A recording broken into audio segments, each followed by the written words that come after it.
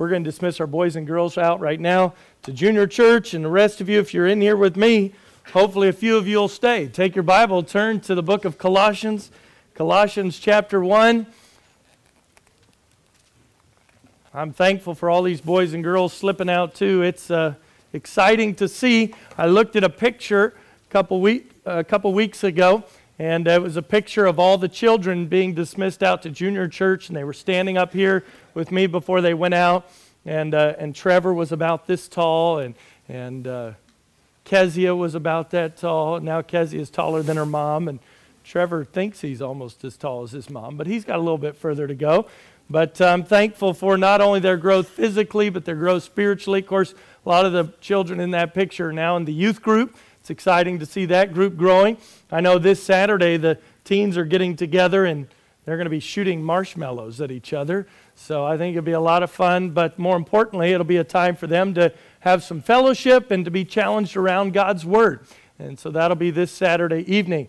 It was wonderful to see, too, just 2 years ago, I think the total group of kids, there was about 12 kids, and now there's about 30 that go out the door to junior church. And I think last Sunday with the workers, there were 20 in the nursery as well, and just thankful for God's growth all over the place. I was even encouraged this morning to hear of a couple different people that had the opportunity to lead somebody to Christ this week. It's a blessing to see God's mission work going on in Nigeria and going on right here in Houston. I hope that you'll be faithful to share the good news of Jesus Christ. God is at work, and the power, as we heard this past week in the missions conference, the power of God unto salvation, it's in the gospel. It's not just a great message, it is the power of God. And may we be faithful to share it wherever we go. This year we've taken the theme of walk worthy from Colossians chapter 1. And if you look at verse 10 and 11 in there and 12, you'll see 4 different areas that he challenges us to walk worthy in. Helps us to understand what it means to even walk worthy. That we would bear fruit. In other words, there would be physical evidence of God at work in our lives. It's one thing to say that God is real and that I believe God and that I follow God, but it's another thing for our actions, for our life to show it. The Bible says, by their fruits ye shall know them. And I would challenge us as we go through this year that we would do some fruit inspecting of ourselves and ask ourselves, if somebody couldn't hear a word that I said, they only saw how I lived my life, would my fruit demonstrate to them that I'm a follower of Jesus Christ? And so what we say, what we do, those fruits. And then it challenges us to grow in the knowledge of God. This is not just knowing more about God, even though that's important. We should always be studying to know more about God in our minds. But it's getting to know God personally, having a personal relationship with Him and growing in what it means to walk with God and to talk with God and to spend time with God. That's a relationship. Relationships take time and relationships take effort, don't they? And relationships take consistency. All those things are important. And then it challenges us there in that passage that we are to be strengthened with all might. Now, this is not a challenge for you to go to the gym and work out, even though that might be good for some of us to do. Rather, this is being strengthened with the strength that is not our own. It is the strength of God. It is His might. Every time in the Bible, when that Greek word translated in our English Bible as His might, that's referring to God's overcoming power, that nothing can stand in its way. And that is power, that is strength that only comes from God. And then one of the final things he speaks of is when he's talking about walking worthy is that idea of giving thanks. Giving thanks. In everything give thanks, for this is the will of God in Christ Jesus concerning you. I was reading this morning in the book of Exodus. Maybe some of you are reading through the Bible with me this year. I hope that you are. And if you've gotten behind, don't worry. Get caught up. It's a good time to stay faithful in your Bible reading. I've gotten behind before. And I know what it's like when you're following a schedule and you get 3 days behind, 4 days. Each day you get behind, it seems more impossible to catch up. Start, get back, get faithful. We're already a 12th of the way through the year. And be faithful to your walk with God. But I was reading this morning in the book of Exodus, and I read the story of the children of Israel as they crossed the Red Sea. And God did an amazing miracle that He parted the waters and they walked through on dry ground. And then you get to chapter 15 of Exodus and you read this whole chapter of Moses giving praise to God for God performing this incredible miracle and all the people rejoicing. It was so exciting. But you know what happens in Exodus chapter 16? They're out in the wilderness again. They don't have water to drink. The water they have is bitter. And they're complaining. Then they don't have food. And they're upset. I mean, you want to read those passages and you think, what's wrong with you people? Don't you see that God has provided? You walked through on dry ground. God took you out of Egypt. He protected you from Pharaoh and all his armies. And now you're worried about food and water? If God could do something so big, can't He do something so little? And then I start to think, I don't need to preach to the Israelites this morning. I need to preach to me. Because it's so easy to come off of exciting things that we see God do and great miracles that He performs and then go back to day-to-day life and go, boy, my life's a mess. What am I going to do? I don't know how to get through this. How's God going to fix this? If God could save you from your sins, He can do anything. If Jesus could rise again from the dead, He can do anything. You don't have to be worried.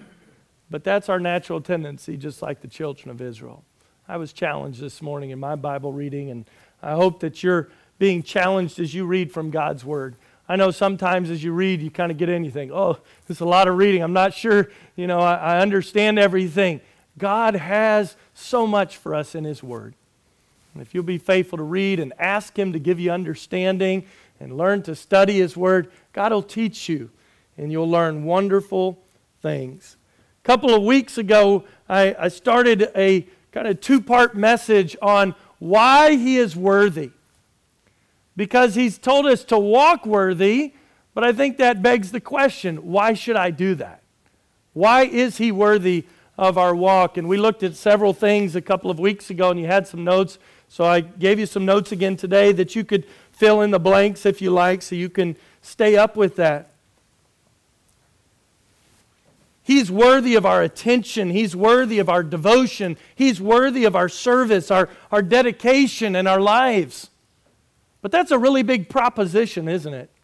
That God would be worthy of all those things.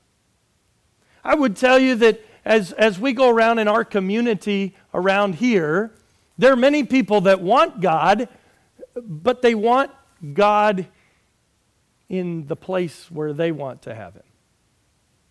Say, yeah, I want God, but as long as I have Him on my terms, as long as I get to determine who He is and what He does, and when He doesn't behave like I want Him to behave, I'm going to do my own thing. Folks, I would challenge your thinking this morning. If that's your view of God, then you don't know my God. We're not serving the same God this morning. Because a God where you can take Him and put Him in your place, where you can relegate Him to a lesser position in your heart and life, you're not truly allowing Him to be God in your life. Because God, by definition, is over everything. And as we look at these verses together this morning in Colossians chapter 1, beginning in verse 15, I want you to jump down to verse 18, though, because I want to read one phrase, and then we'll go back and read verse 18. Look at the last phrase of verse 18. It says this, that in all things He might have the preeminence. First place. First place.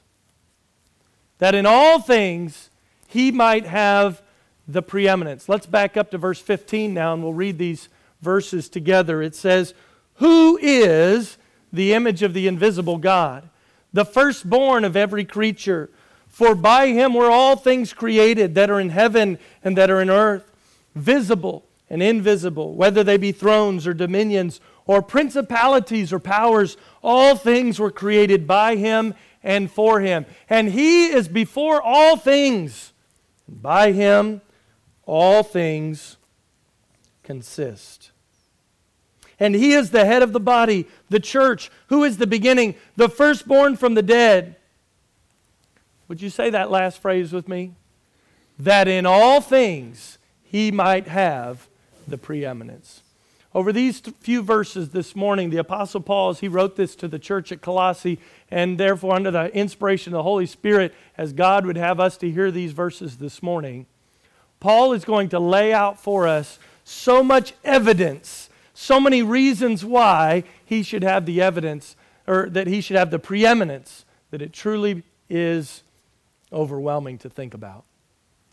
Paul's going to make a case for this. He's going to lay out his argument. He's going to give us reason upon reason. I put it in your notes as 8 different reasons that he gives us of why Jesus should have the preeminence. As we go through these this morning, notice he begins very broadly, but as he gets down to those last few points, he gets so focused, so pointed at you and me. He's making a case, almost as if he were in a court of law. And he's called to testify and make his case of why Jesus truly is God and why He deserves the preeminence. And I hope that you'll listen this morning. Maybe you're here this morning and you're not sure where God should be in your life. This message is for you. Maybe you're here this morning and you know God, but you've had some doubts about things. You're not sure. We each need to be reminded and challenged about the person and work of Jesus Christ. One preacher, A.W. Tozer, said it this way: the reason why many are still troubled, still seeking, still making little forward progress is because they haven't yet come to the end of themselves. They're still trying to give orders and interfere with God's work within them. We don't get to give God orders. He gets to tell us what to do because He's God and we are not. Now you may feel a little skeptical about that this morning. Stay with me and follow through these points, because when it comes to the end, I believe this passage of Scripture leaves us in a position where we either have to accept or reject. He doesn't leave any room. There's no middle ground here. You're either for Him or against Him. He's either preeminent or He's not. And he begins with that first phrase in verse 15. Who is the image of the invisible God? Number one, Jesus is God. You see, there was a heresy being taught in the church at Colossae back a couple thousand years ago when Paul wrote this book, that God was spiritual and that anything material couldn't be God. And so they were questioning whether or not Jesus truly was God. And you know, that question has been asked for centuries now. There was another man by the name of Arius who taught that Jesus was not truly God. And that same false teaching has come down to this day. In fact, there are people that spend lots of time going around. Maybe some of them have even knocked on your door. They're known by the name Jehovah's Witness. You may come across as very nice people, but they have a major problem. Because if Jesus is not Lord, if Jesus is not God, then our salvation is nothing. Jesus, God in human flesh, came and died on the cross for our sins so that we could have eternal life. This was a very wicked heresy that was being taught, and Paul lays out for us, beginning by saying He is the image of the invisible God. God is invisible. We can't see Him. Jesus was visible. They could see Him. The Bible does say in a couple of different passages of Scripture, one clear back in the book of Genesis, that it says that even you and I were made in the image of God. The difference is Jesus was not made in the image of God. This says it very plainly. He is the image of God. You and I were made in the image of God. In other words, we have things and characteristics that are like God. We live forever somewhere, either heaven or hell. We have a will. We have emotions. We have the ability to make decisions. We are made in the image of God in that way. But Jesus Christ wasn't made in the image of God. Jesus Christ truly is the image of God. He is God. John 1 verse 18 says this, "No man hath seen God at any time.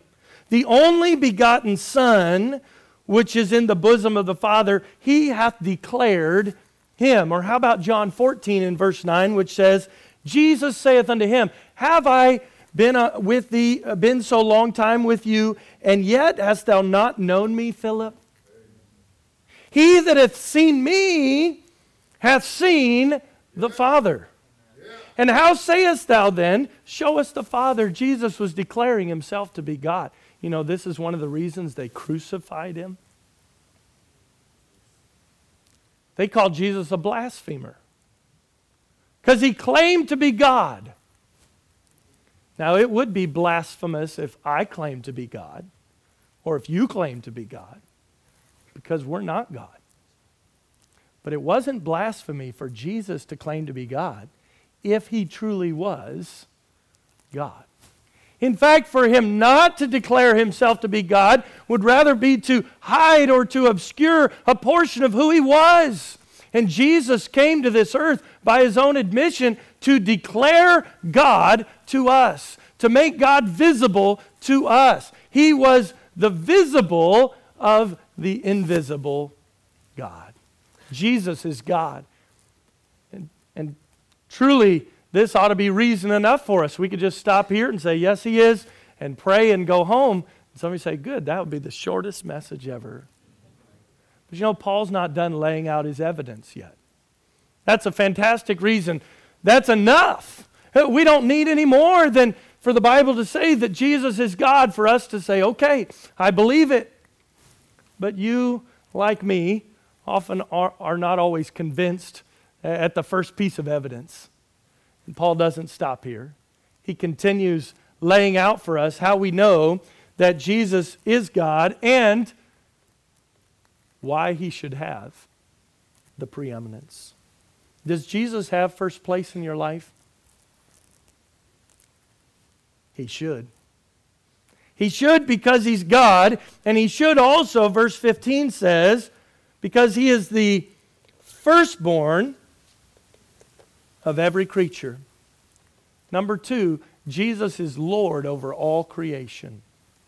Now, there have been some people that have struggled with these words as well. He's firstborn. I didn't think Jesus had a birth. Well, okay, I know He was born of Mary. Is that what this is talking about? No, it's some very important things here. And some of you say, wow, this is interesting Bible study. But words have meaning. And God's words are exactly the words that He wanted them to be when He wrote them down for us. So we want to look carefully at the meaning of those words. And when you do that, you can very easily, I think, see what this is talking about and clearly. First of all, He says He is the firstborn of all creation. Firstborn. First means first. He was in the beginning. First can mean in a sense of time, or it could also mean in a hierarchical sense, right? The first in order. Someone who is over everything else. And as you continue on in the context here, reading the next verses, we'll see that Jesus created all things, and so therefore He was first in a sense of time, but He's also first in the sense of order. He's in charge over everything. Now, where it can be easy to get hung up is where He says He's the firstborn of all creation. So was Jesus created? I thought He had no beginning. He's God. Well, this next part of the word first, it says firstborn. This is not just speaking about birth. Again, it's very simple. When you go look back, the original language here is very clear. The firstborn means He was the first in existence, and it means He came from God. Jesus and God, they're one and together. You've got the Holy Spirit. You've got God the Father, God the Son, God the Holy Spirit. 3 in 1, the Trinity. Jesus wasn't born in the sense of with God, that God somehow gave birth and Jesus came out. Rather, this is speaking of that he is one with God. He's the firstborn. He's first. He's born of God, and he's of all creation. So he wasn't created. He was ahead of all the creation. Jesus is Lord over all the creation. John 1 verse 3 says it this way, all things were made by him, and without him was not anything made that was made. John 1 verse 2 says this, the same was in the beginning with God. If you go back to the beginning of it all, Jesus was there. He was first. If you go back before time began, Jesus was there. He always has been. So we know that he's Lord because he is made in the image of God. Not made in the image of God, he is the image of God. We know that he is Lord because he is the firstborn of every creature. Number 3, he continues to lay out his evidence. Verse 16, Jesus made everything for his purpose. Look at verse 16 in your Bible. For by him, by who? By Jesus. By him were all things created. All means all, by the way. Just to make sure, he clarifies for us what all means here. All things created, what things? Things in heaven. Okay, so everything that's in heaven, everything that's in the sky above, all of the stars and the moon, all the galaxies, he created it all. Things in heaven, things in earth. Now, sometimes we think of creating as making inanimate objects, things we can feel and touch. But all means all. He says visible and invisible. You mean he made things that we can't even see? Yeah, he did. We can't see all of God's angels all the time. We can't see all of the things going on around us. You say there's things going on around us that we can't see? Absolutely. God is a spirit. Does not have a body like man. God created all kinds of things at work, whether they be visible, invisible, whether they be thrones or dominions or principalities or powers. In other words, he created the most powerful things in the world that we know of, that we can see, or that we cannot see. Did you know God created the devil?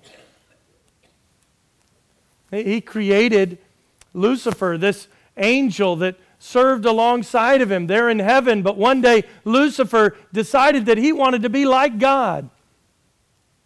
He tried to rise up to be equal with God. Jesus is equal with God because Jesus is God. The devil tried to take his place, and God cast him out of heaven. And the Bible tells us that a third of the angels followed him. We know them now as demons. So those things are real. Yeah, this isn't just storybook. This is what's in the Bible. This is real. So why did he create these things? I don't know all the whys. But I know that he loves you and that he loves me. And he loves us enough that he's given us a choice whether we're going to follow him or not. So all of his creation didn't all follow his will, didn't all follow his plan. But God's plans were not messed up. Because God always accomplishes his plans. He always wins. He's Lord over all creation, and he created it all. He made everything for his purpose. Notice the end of verse 16. He says, all things were created by him and for him. That's pretty amazing when you start to think about that. That everything he made was for his purpose. Kind of reminds me of that verse over in Romans 8 and verse 28. And we know that all things work together for good to them who love God, to them who are the called according to his purpose. Now, it's interesting because all things work together because God is in charge, because He's Lord over all creation. But if we want it to work together for good in our lives, then we need to be faithful to His purpose. He's still going to work it together whether you live out His purpose or not. It just won't be good in your life if you're not living according to His purpose.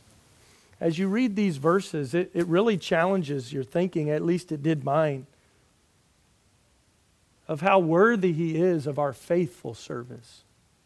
Revelation chapter 4 and verse 11 says it this way, "Thou art worthy, O Lord, to receive glory and honor and power, for Thou hast created all things, and for Thy pleasure they are and were created." They were created for His purpose. They were created for His pleasure. To create means to take nothing and turn it into something. Creation is something that only God can do.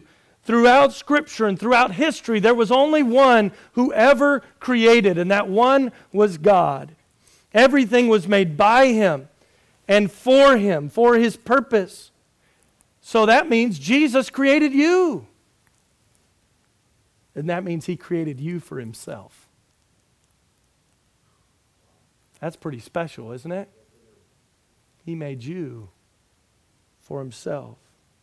That means Jesus created this world, and He created this world for Himself.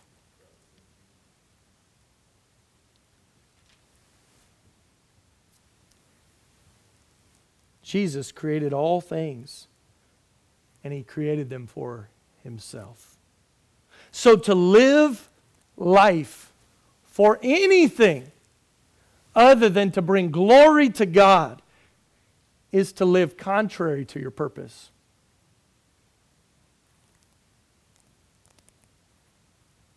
You will never be fulfilled or find true contentment when you're living life apart from your purpose. Just can't. If I had brought up a puzzle here this morning, 500-piece puzzle, each piece has a specific place. And you've tried to make puzzles before, put them together, and you've had this piece, and you thought surely it fit in this place. And you forced it and pushed it, but it just wouldn't fit. Why? Because it was never intended to go there. That piece only works when it's in its place, when it's fulfilling its purpose. The picture's messed up if the piece isn't in the right place. It doesn't fit together and lay smoothly if it's not in its right place. God has a plan and a purpose for your life. He created you with that purpose. Isn't that special? God didn't just throw some things out there and hope that it worked. No, He had a specific plan and a specific purpose for every single person in this room, every single person who's ever lived, every single person who ever will live. So that's a pretty big God. That's my God. And He can be yours as well. He created you, and He made everything for His purpose. I would tell you a lot of people in this world that are miserable, that are frustrated, that are depressed, that are discouraged, that are upset because they're not fulfilling God's purpose for their life. They're like a frustrated puzzle piece trying to slam themselves into a place where they don't belong. And they wonder why it just doesn't seem to fit.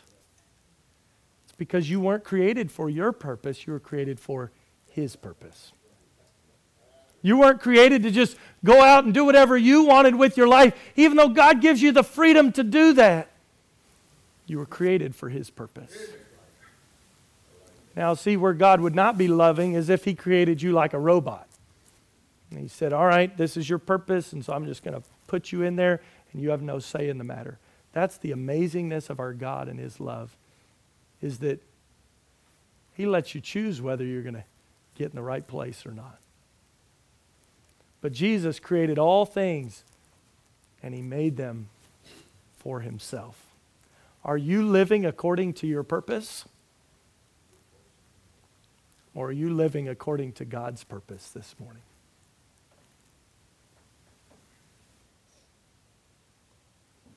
studying, I just thought, well, we could just stop here.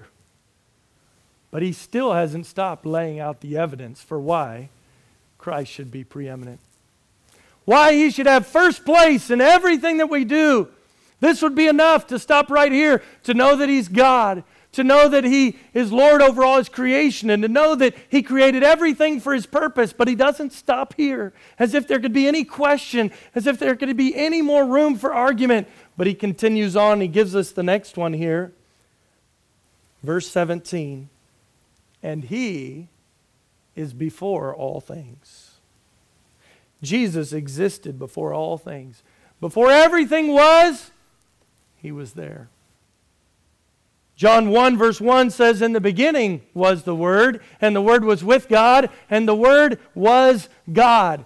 He was there. He existed before all things. His existence before all things points to his deity. He couldn't create all things unless he existed before all things. The existence of God, his eternality. This is so important. Isn't it amazing? I tell you, the longer I study Scripture, the more I read God's Word, the more I study it and prepare messages, the more I meditate on it and allow God to work in my own heart. Isn't it incredible how it all works together? There was no leftover bits. There were no parts that weren't important. Every single part of it had a purpose. It's important that he existed forever, because if he didn't, he couldn't create everything. It's important that he created everything, because if he didn't create everything, he wouldn't have the right to say what his creation did. It's important that he gave us a choice, because if he didn't give us a choice, then we would just be robots and he didn't love us. I mean, you can go on and on and on through the Scripture and you see how it all fits together. Why? Because we serve a God who has a great purpose and plan, and he puts it all together. There's one big problem, though, and it's our sin. Sin is when I do something God tells me not to do, or I don't do something God tells me I should do. Sometimes we think of sin as just stuff we do. Sometimes sin is what we don't do. Sin is when I don't do what God wants me to do, or I do what God tells me not to do. And yet, in spite of our sin, he still works. Because think about this.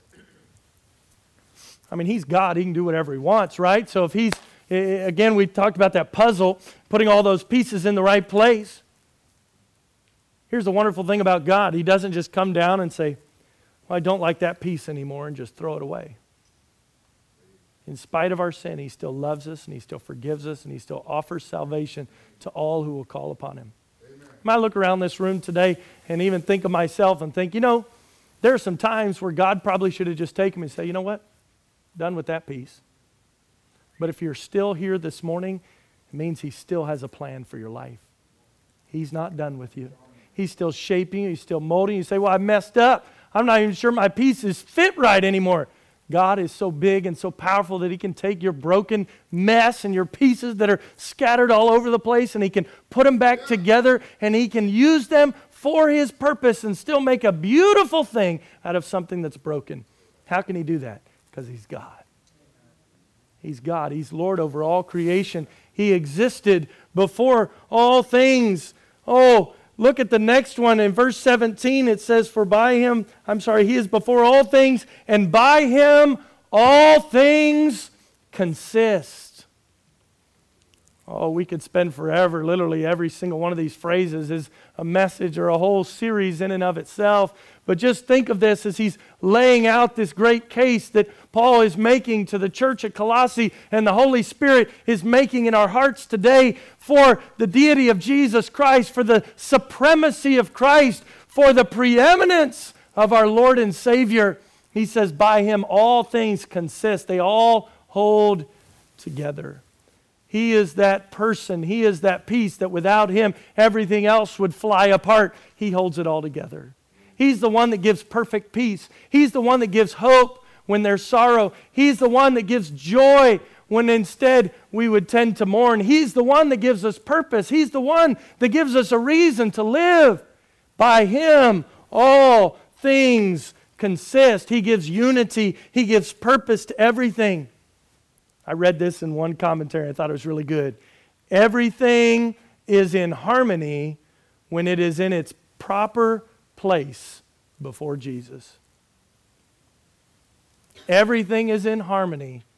It consists, it works together when it's in its proper place before Jesus. If you've ever worked with chemicals, you know different mixtures of things make different things happen. Sometimes you mix it wrong and it goes boom, right? Sometimes you mix it a different way and nothing seems to happen.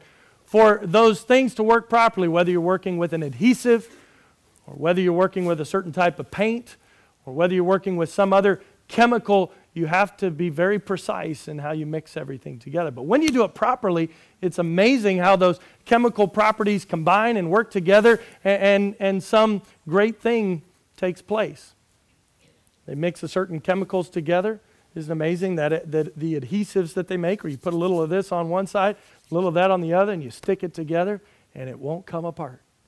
Why? Because something's causing it to consist. There's a binding agent. There's something that's pulling it all together that causes all those molecules to lock together, and nothing will let it apart. Jesus makes all things consist. Without him, everything flies apart. Nothing makes sense. Nothing holds together. Nothing is what it should be. There's no harmony. There's no peace. There's no unity.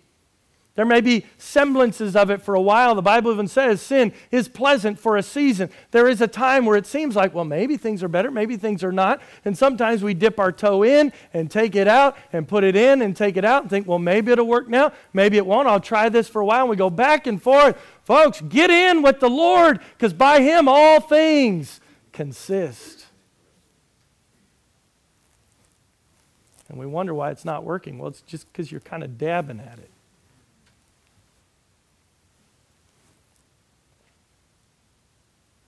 Glue works a whole lot better. I've done a little bit of woodworking when you put some between the wood and you clamp it together and you hold it in place.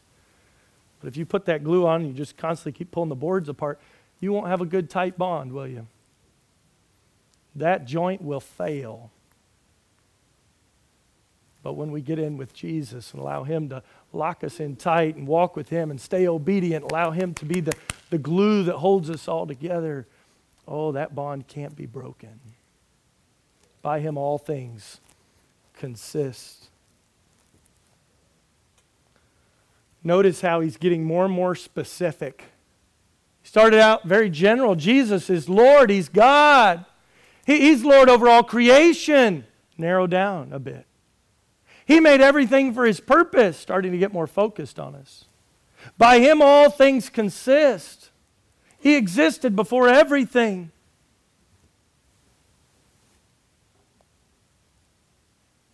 Now he gets even more specific. He starts to narrow it down and focus on the church.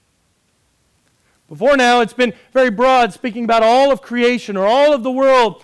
Now he's going to speak about the church. Look at verse 18. And he is the head of the body, the church. Number 6, if you're taking notes, Jesus is the head of the church. He's the head of the church. This refers to his power, his rule, his authority, the supremacy of Christ as the head of the church. But also it speaks about, and he is the head of the body, the church speaks to the unity of the body when the head is Jesus Christ. See, the body works best when it's communicating well with the head, right? When it's communicating well with what's in charge. If your head is not attached firmly to your body tries to do something other than what the head tells it to do, you can get in trouble, can't you? Some of you have had things like that. Maybe you've thrown your back out. Maybe you've hurt your leg. Maybe you've hurt an arm or something else. And your body's not doing what you want it to do. Brother Garlick, who's suffering from cancer, he was telling me about the neuropathy in his fingers. He said, I'm telling my fingers to play this on the guitar and they just don't do it. It's like they're numb. They're just not even there. Why? Because his head is not able to do everything that he wants it to do. Now, I'm thankful with the head is Jesus Christ. Nothing will ever stop him. There's no cancer that can slow him down. There's no sickness or struggle, humanly speaking, that can stop our Lord and Savior Jesus Christ. He's the head of the body, the church. But isn't that a challenge to us as a church to say, we need to make Jesus Christ the head of everything we do? There's a lot of things in the world that people do and call it church. But a true church has Jesus Christ as its head and nothing else. It says, I'm going to do what Jesus wants me to do. We're going to be unified around what Jesus wants us to do. Jesus has laid out in His Word very clearly what He wants us to do. We are to go and fulfill the Great Commission, which means going, yes. Means evangelizing, yes. And it means discipling as well, so then they in turn can go evangelize. Garen gave a great testimony in his video about a desire to see 100 churches started in Nigeria. We have the same desire here in Houston. But you know, that's not going to happen if all you do is evangelize, right? Because you could reach thousands to Christ on your own potentially, but if you don't train them to go out and do the same, those other churches will never get started. It's a process of fulfilling the Great Commission, teaching them to observe all things whatsoever I've commanded you. But He gives us that great promise. And lo, I am with you always, even unto the end of the world. Amen. He's with us. Jesus is the head of the church. Then it says also in verse 18, He's the head of the body, the church, who is the beginning. You see, I thought we already talked about His beginningness. It refers to this again because Jesus is not just the head of the church, He is the founder of the church. He's the rock on which we stand. He's the cornerstone that everything is built on, that is the church. Jesus said back in the book of Matthew, I will build my church, and the gates of hell shall not prevail against it. So many times we struggle in church because we're trying to build the church. This is going to be my church. No, this isn't my church. This is His church.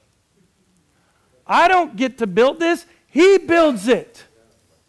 And He'll build it through me, and He'll build it through you, and He'll build it through all of us together, serving Him and being faithful to Him. That's why you heard this week from David and Adriana, and pray for them. They're on the road again, raise a little more support before they come back to start the church. We took a group of men and ladies down there and prayed together on Wednesday at the new building and praying for God to bless and God to work. That church is nothing if it doesn't have Jesus, because He's everything. I'm praying that's only the first of many, and the next and the next and the next. Jesus is the founder of the church. We run around, well, I'm going to do this, I'm going to do that. Only as Jesus allows us to, and only as He fills us with His power that the Holy Spirit gives us. Jesus is the founder of the church. He who is from the beginning. Who is the beginning. And then the next phrase says, the firstborn from the dead. Oh, we're getting really specific now. This is where it gets so personal. Because maybe you say, well, that's just what He did with the world. Okay. Maybe you're here this morning, well, I hear He's the head of the church. I'm not even really a member of this church. Okay. Look at that last phrase. He's the firstborn from the dead. You say, well, how does this relate to me? This speaks of Jesus' saving work in the gospel. Because Paul said it this way, if Christ be not risen, then we are of all men most miserable. Let me read those verses to you. 1 Corinthians 15, verse 19 and 20. If this life we only have hope in Christ, we are of all men most miserable, but now is Christ risen from the dead and become the firstfruits of them that slept. There's a lot of religions in this world, and I talk to people all the time and say, well, I'm still kind of figuring out which religion I should follow. I mean, there's a lot of teachings out there. You can read a lot of things. A lot of books have been written about the religions of the world. So why have we picked this one? Well, because this is so much more than a religion. Because a religion is just following the teachings of a person. This is a relationship with a living God. So, well, how do we know He's alive? Because He rose again. Every other leader of every other religion has lived and died, or will die someday, because they're human. But Jesus is God in human flesh. He's the firstborn from the dead. He's the Savior of all who believe in Him. Jesus Christ not only claimed to be God, but after He was killed, He rose from the dead. There's nobody like my Jesus. Do you know Him? Do you have a personal relationship with Him? There's no greater thing than to have a personal relationship with Jesus Christ. He's the firstborn from the dead. Now, I think this is borne out in the rest of context of Scripture. He's the firstborn from the dead. He's not the only one that's going to rise from the dead. He was just the first to do it under His own power, because we too will rise from the dead someday, not in our own strength, not by any means. But when Jesus comes again, the Bible says the dead in Christ shall rise first. Then we which are alive and remain shall be caught up together with Him in the clouds, and so shall we ever be with the Lord. Oh, my friend, today I can't think of any greater list of reasons in all of Scripture of why Jesus should have the preeminence, why He's first place.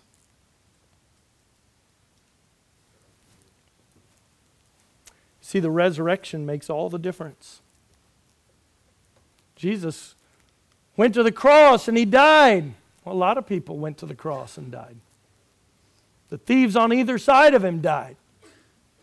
Well, they were sinners and He wasn't. Well, that was proved when He rose again from the dead. Folks, this idea of giving Christ first place, giving Him preeminence, is not something foolish or something to be entered into lightly. It's not like, well, I hope this works. Let me try this for a while. No, there are good, incredible, solid reasons that He should be first place. Paul lays out this whole list of things. And then he says that in all things, He might have the preeminence. Why? Because He saved you from your sin. He's the firstborn from the dead. Why? Because He's the founder of the church.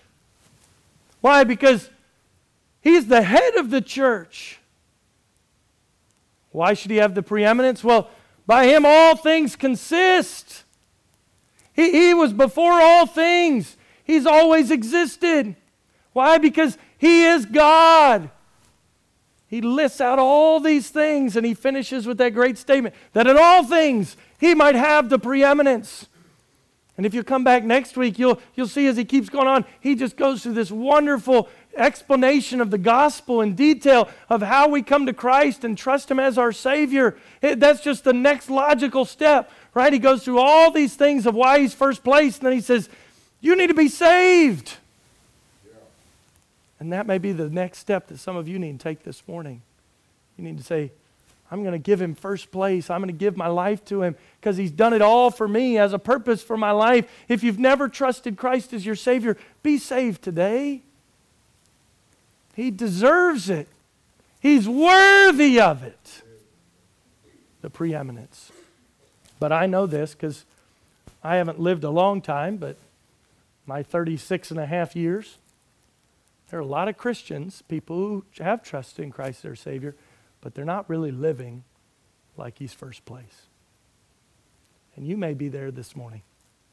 Say, well, I've done this. I've trusted in Him to save me and give me eternal life.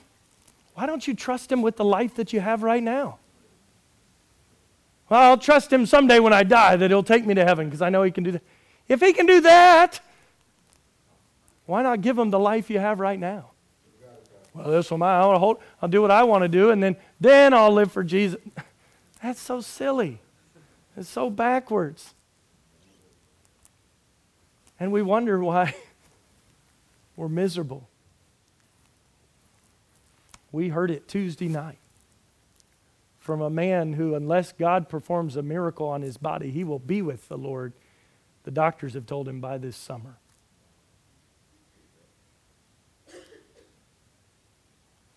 I didn't see him frown one time. I didn't see him upset. I didn't see him discouraged. Say, well, he's just a strange person. Well, the Bible does talk about Christians ought to be peculiar people, but what's different is he has Jesus. Do you know him? What would your life be like if you were faced with some of the problems that Brother Garlic had, or even some of the problems of people in this room this morning? There's problems. Some of you came in this morning, you were hurting. Jesus is enough. He's more than enough. He wants first place. Not because he's selfish, but because he deserves it. He only wants what he deserves. He only wants what he's already given to you. Would you give him your all? I don't know what it is. See, this is the wonderful thing about the Holy Spirit. I know, and I was thinking about this as I can study and preach a message like this. It's very specific, very focused on God and who he is and who we are to be before him. But I don't know exactly how he's working in your heart right now this morning. But I know if you'll allow him to, he will. And God will show you things in your heart and your life that I wouldn't even know to say. I've had people come up to me after services sometimes and say, well, Pastor Boy, you were really picking on me. You were preaching on me today. No, that was the Holy Spirit. Because I don't know what's in your heart. I might think I know, but I don't know. But the Holy Spirit knows. And if he's working on your heart this morning, don't reject that. Don't push that away. Be thankful for that. That means God cares enough about you that he's talking to you about something in your life that he wants you to change. That he wants to say, give this to me. You're not weird because of that. You're not strange. There's nothing wrong with you if you're feeling that this morning. That's the Holy Spirit of God putting conviction on your heart to encourage you, to challenge you, to push you towards what you know you ought to do. You've heard God's word this morning. I've done the best I can with it. Others might be able to do better. That doesn't matter. What matters is that we have the Holy Spirit who can then take his word and work in our hearts. Would you respond in obedience to him today? If you need to come and trust Christ as your Savior, do it this morning. Don't wait anymore. We don't know when it's going to be too late. Do it today. Do it right now. You can trust him right there in your heart, in your seat. Ask him to forgive you of your sin. He'll save you. Trust in him. Put him first. If you're a Christian here this morning and you've got something in your life, say, well, I don't know how this works. I don't know what to do. Give it all to him.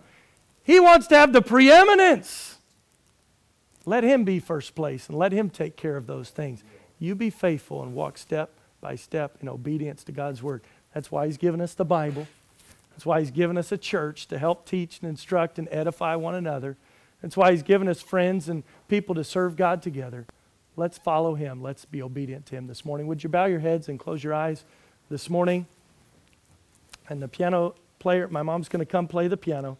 If God's worked in your heart this morning, let's take a minute and give it to him. Take as much time as you need. There are some who can stand. If you're able, I'd encourage you to stand with me. If you're unable, stay in your seat. That's fine. Let's pray, though, and ask God to work in our hearts. Father, we thank you for this day. We thank you for what you're doing in our lives and in our church. We thank you for the great blessing that it is to serve you. Lord, I pray whether somebody's standing or sitting, whether their eyes are opened or closed, that you'd be working in their hearts this morning. If there's somebody here that doesn't know you as Savior, I pray that they'd be saved today. And those who know you, I pray that they'd put you in first place. In Jesus' name I pray. Amen. The piano player's going to play. Let's keep our heads bowed and eyes closed. Some have already come. You come if God's speaking to your heart this morning. Don't push it away. Don't wait. Don't say, well, I'll do it later. Follow Him. Be obedient to Him now.